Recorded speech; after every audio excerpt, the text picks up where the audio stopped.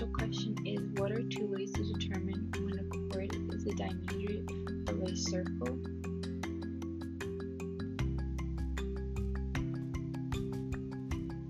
We have an arc using a chord. You have to make sure that the chord is congruent to another chord to know that they both measure the same.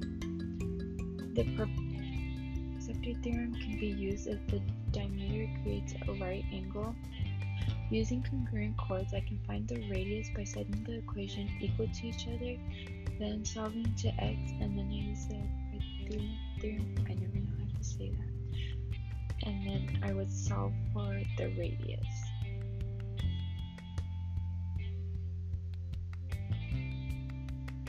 Circle D to find the measurements of the given arc. I'm going to be measure. So for this one, it says if arc AB equals 110 degrees, find arc BC. That arc AB and arc BC were the same, and it already said that AB was 110. So since they're the same, BC is also gonna equal 110. So yeah, that one's